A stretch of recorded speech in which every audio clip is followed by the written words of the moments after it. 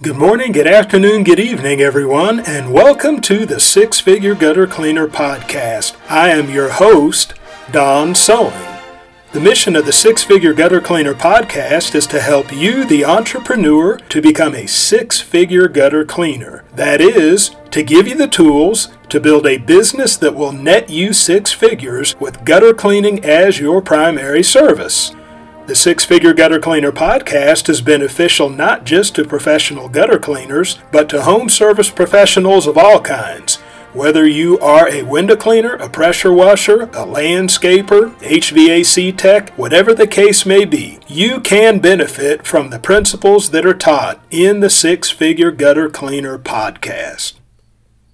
In this episode, I will be doing the second reason in my four-part series of 4 reasons you should not be a professional gutter cleaner. I will be giving the second reason why you should not be a professional gutter cleaner.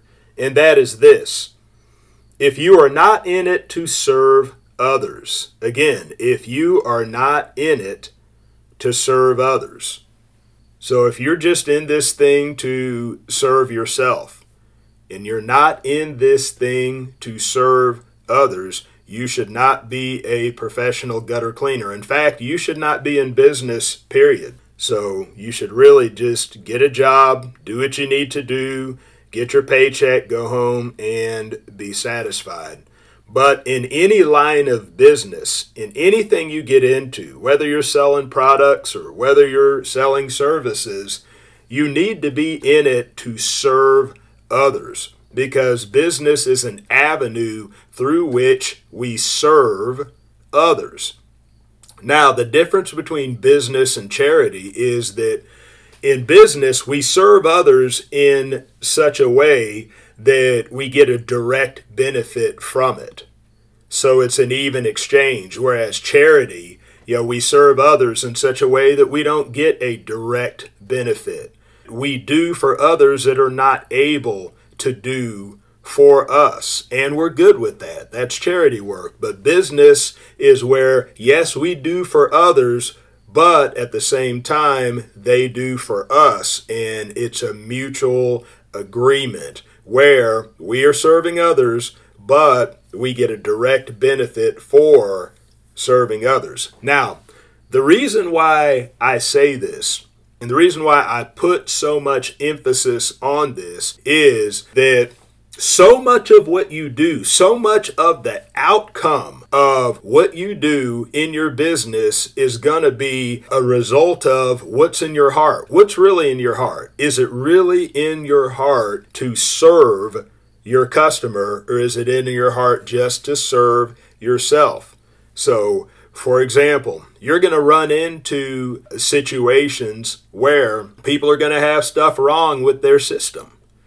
And so if you have a heart to serve others, then you will let people know about these things. You will offer to help them solve these problems. It won't just be a matter of showing up and making your money to clean their gutters, but at the same time, you want what's best for them. And if you're seeing things that are problems that they're not going to see, okay, you're the only one that's going to be able to see certain problems. You need to help them solve their problems. Now, of course, help them solve their problems in a way that's going to serve you and your family. And so, of course, find other things you can do for them and charge them. But ultimately, these people want somebody working on their home who they trust. And that is a huge way to build trust with customers, that if you are able to just have a thorough knowledge of what you're doing and a thorough knowledge of their system, and you find different things that are out of whack that they didn't know of before, and you present that to them, they see that, man, this person actually cares about my home. He's not just here to clean the gutters and charge what he charges and run on. He actually cares about my system, and that can build trust. That can help you in the long run. And see, when it comes to competition, the fiercest competition that you're going to have, it's not necessarily going to be from people that are highly skilled. They're more skilled than you are. No, the fiercest competition is going to be from those who truly have a heart to serve. Because people like that end up earning a really good reputation. People talk about it. People talk about how these people go above and beyond the call of duty and how these people go the extra mile just to make sure that the customer is pleased. And it doesn't mean they don't get paid for it now. This is business now. This is business. All right. But at the same time, you earn that kind of reputation. And I'll tell you what, that if your competition has that kind of reputation, they're going to be fierce competition. They're going to be hard to beat. But guess what? You can be that fierce competition for somebody else. You could be that one that has that edge because you're getting those 5-star reviews, because you're getting that reputation as someone who is truly there to serve the customer, not just there to make money, but you're able to help them in ways that they didn't even know that they needed to be helped. And so when you have a servant's heart, you're always on the lookout for things that you can do for your customer to serve them on a higher level than what they even have you out to do in the first place.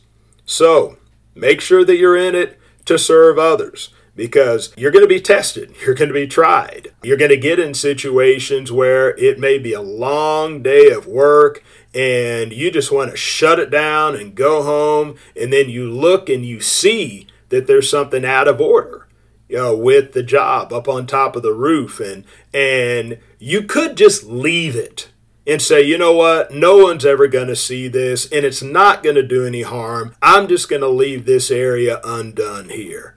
And you go on. See, that's a trial.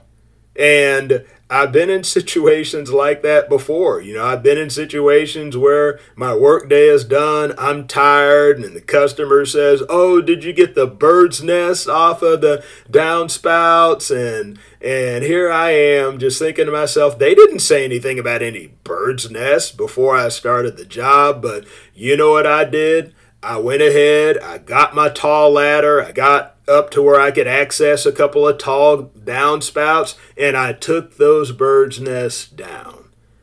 You see, because the lady said that, because I had mentioned to her, I said, I don't believe you mentioned that to me before the job. And she said, oh, okay, well, just don't worry about it. Don't worry about it. Don't go through the trouble. But you know what I did? I went through the trouble. I went through the trouble anyway. It was a new customer, wanted to build rapport with her, and I did that out of having a servant's heart. See, when you have a servant's heart, you will do for others even when you don't want to do for others. You will do for others anyway. Why? Because it's in your heart. It's in your DNA. It's a part, it is who you are. And so if that's not who you are, don't be a professional gutter cleaner. Just get a job, let somebody yell at you, tolerate it, get your paycheck, go home, and let those of us who have a servant's heart do this business. Thank you for tuning in to the Six Figure Gutter Cleaner podcast. My hope is that I have said something within this episode that will move you one step closer to becoming a six-figure gutter cleaner. Also, please know that your feedback is valuable to me. So, look me up on Facebook. Look up the Six Figure Gutter Cleaner. Look up this episode and leave me a comment. Tell me what you like, tell me what you don't like, and ask any questions that you may have about professional gutter cleaning so that I may answer your questions in future episodes. So that is all for this episode. Be ready for the next one, and bye for now.